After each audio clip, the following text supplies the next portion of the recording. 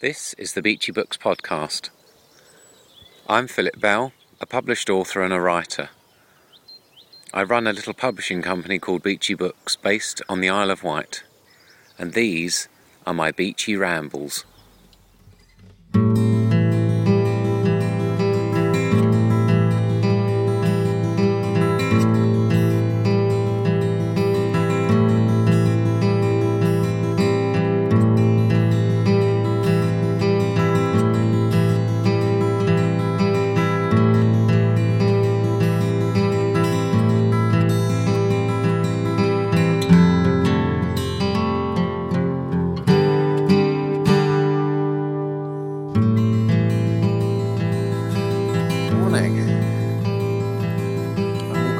A frozen field. The grass is white, frost everywhere, peaceful, no wind. It's actually not that cold. I mean, in the sun out. I've just gone into the shadows, but basically it's, you don't really need gloves.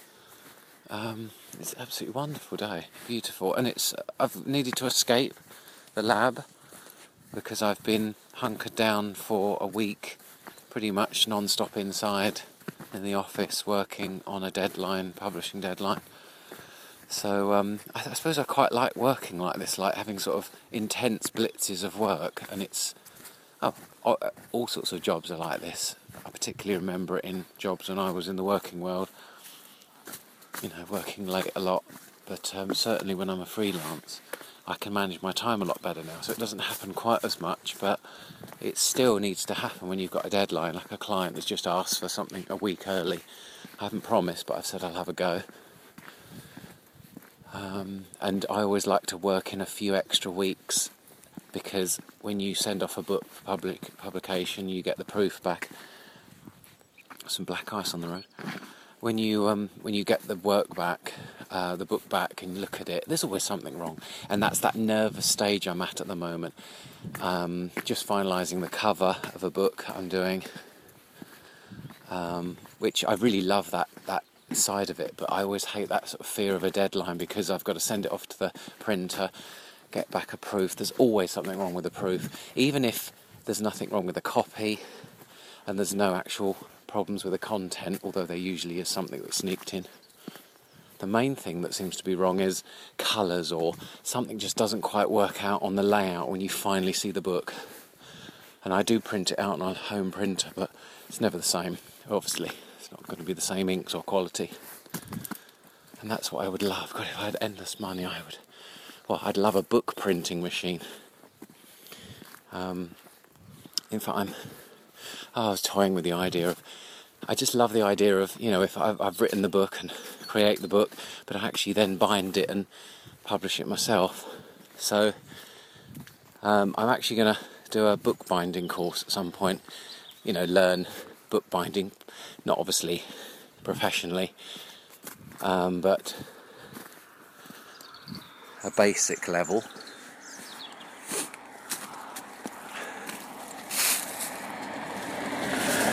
Letting a car pass.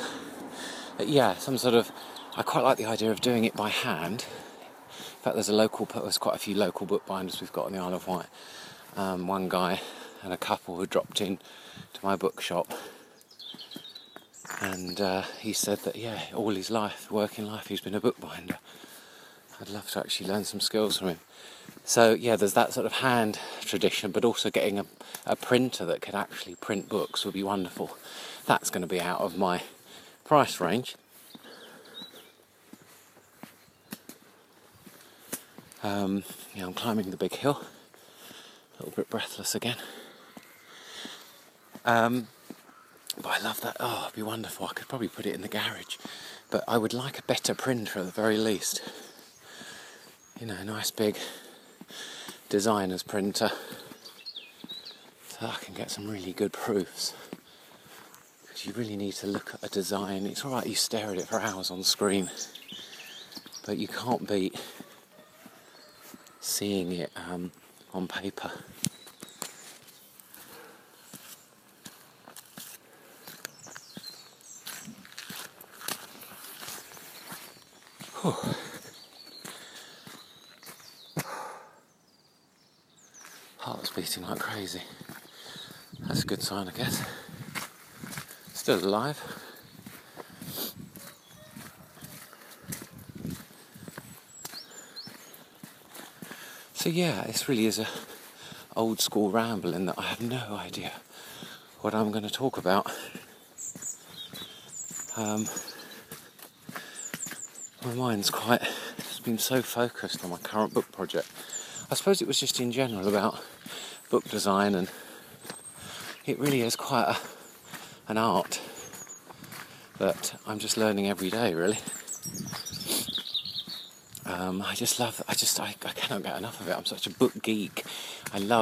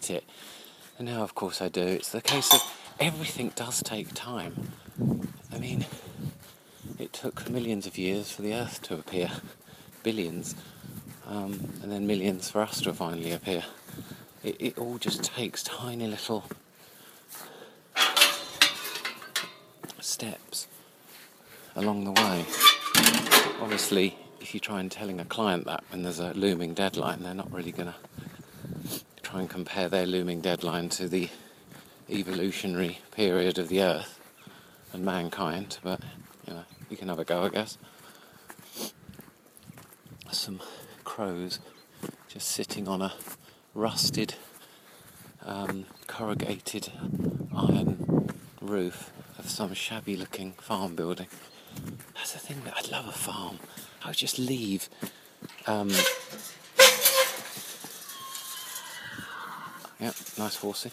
Yeah, if I had a farm, I would just leave it scattered with old bits of rusting, usually steamrollers or vintage ploughs and tractors. They always have that. Or it's just old outbuildings with rusting rooftops, broken windows and jauntily arranged hay bales. Yes, oh my God, it feels so... You need to escape the confines of your study to see your problem in a slightly different way. I know I'll come back and I'll look at my design and I'll think, it's just too busy. I think I've just put too many elements on, and I revert back to my old wisdom of design instructors over the years have been keep it simple, stupid. Doesn't mean you can't have a beautifully intricate piece of artwork, but the design elements around it shouldn't be too overbearing. They shouldn't distract from it. And that's what I'm trying to do. I'm trying to probably add too many of the original client's elements and their logos and bits. And it's got photos on the cover as well, so it's difficult. And also, I'm always designing the cover looking at the back cover as well, like as a spread. So back cover on the left, front cover on the right. Because you have to sort of almost look at it as a whole unified piece that wraps around the book. So yeah, and it's weird. For inspiration, you turn to your bookshelves and you think, my God, there's a lot of boring books. Maybe the content's wonderful, but the actual outside, especially academic books and just some non-fiction, local history type books, they've just got usually the picture of the central place that it's written about in some sort of, a framed, some sort of border, a fairly unobtrusive font, one colourway, one or two, on some sort of unified background colour that spreads from the front to the back, ISBNs and prices, and a bit of blurb on the back, that's it.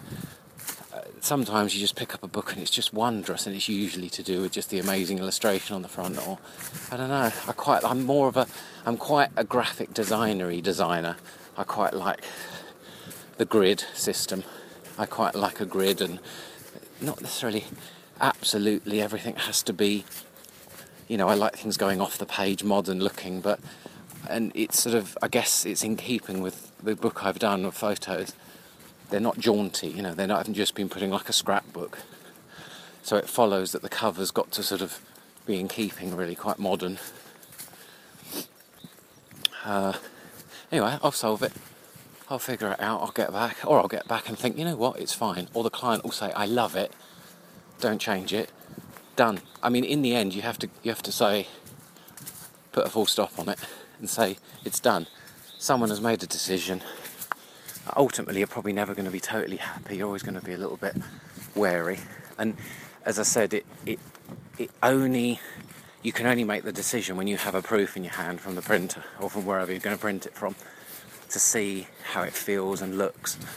So yeah, I'm a bit nervous of that because we've got such a tight deadline. I'm praying and hoping I get it right on the first one, which is almost unheard of in any book I've done. The first printer proof has always had an error in it. Either something I'm annoyed with or the client wants to change. So we will see. Yes. I think I did another blog about judging a book by its cover, and people do, but I have to say the little details and fiddly things I worry about, the general masses probably don't even notice. Or perhaps you don't notice when things are working okay. You know what I mean? You don't really you take it for granted the book is how it is.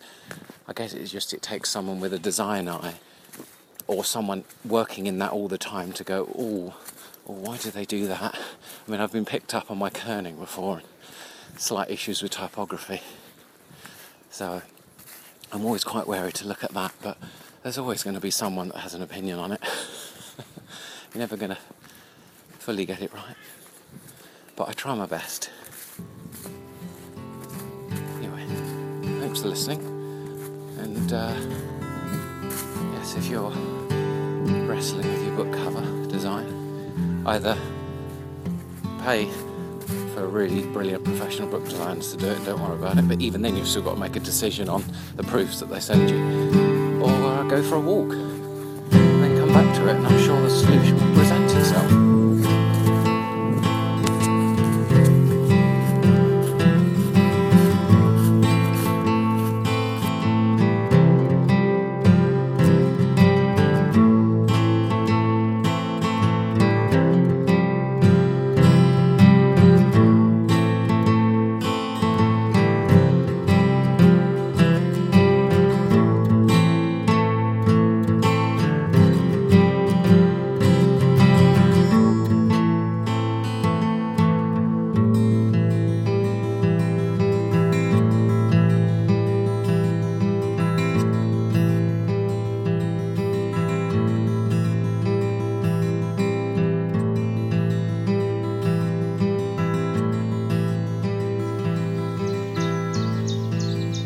You've been listening to the Beachy Books podcast, presented by Philip Bell. Music by Dan O'Neill.